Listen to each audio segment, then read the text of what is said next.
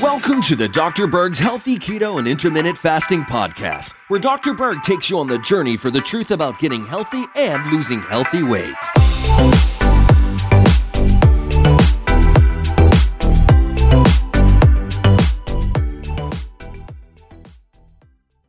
You know, when you look around at the difference between men and women, one big difference is where they hold their fat. So with women, they have more what's called subcutaneous fat, the superficial layer underneath the skin. And they have more deposits of fat in what is called the gluteal femoral. And that's the buttocks, the hips, because femur, that's in your thighs. And then you have gluteal, which is the butt area and it wraps around the hips. But with men, they don't really hold their fat as much subcutaneously. They hold it more viscerally in the gut, right? And what determines where they hold the weight is the level of estrogen they have. As far as the risk factors to other problems, believe it or not, the subcutaneous fat, which is caused by estrogen, is more protective against some of these metabolic diseases.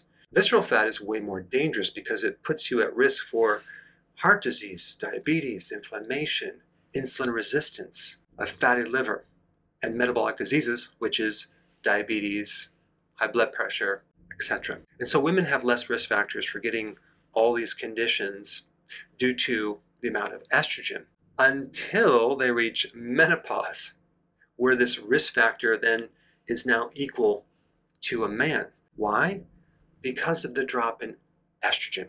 Now, your fat tissue, called adipose tissue, is glandular. It produces hormone. It is a storage for fuel. It has many other functions. And so when you get insulin resistance, you can have insulin resistance of different tissues. You can have insulin resistance of your liver.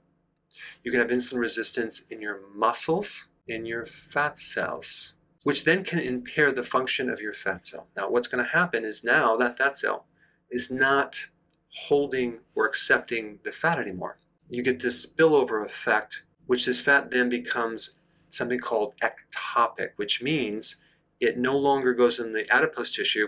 It goes in other organs, around organs, in between organs. And then this causes more dysfunction in the gland. And it can also worsen insulin resistance. So you have insulin resistance, which increases insulin, which is causing more fat to be in your liver and other organs. And then you have the fat in the organs in the liver actually causing insulin resistance. So both of these situations are feeding each other. Now, if you read some of the research on this, they'll always recommend the solution being you need to lose weight, okay? And many times they don't actually mention going on a low-carb diet, which is quite interesting. They just focus on the losing weight. But if you try to lose weight without lowering your carbohydrates, you're not necessarily going to fully resolve this insulin resistance problem, because insulin is the main storage for fat. Insulin is the main hormone that determines whether you're going to burn fat or not, because when insulin goes up, your body is going to then prevent the loss or the burning of that fat. I wouldn't necessarily focus on just losing weight. I would focus on primarily getting your insulin down, fixing insulin resistance. To do that, the best way is to do healthy keto and intermittent fasting. And for that information, I put the link down below. Check it out. Hey, before you go, if you're benefiting from any of my content, I would love to hear about your success story. Please share it in the link down below.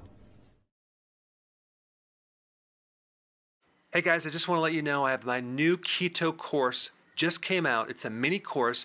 It covers all the basics and how to do it correctly.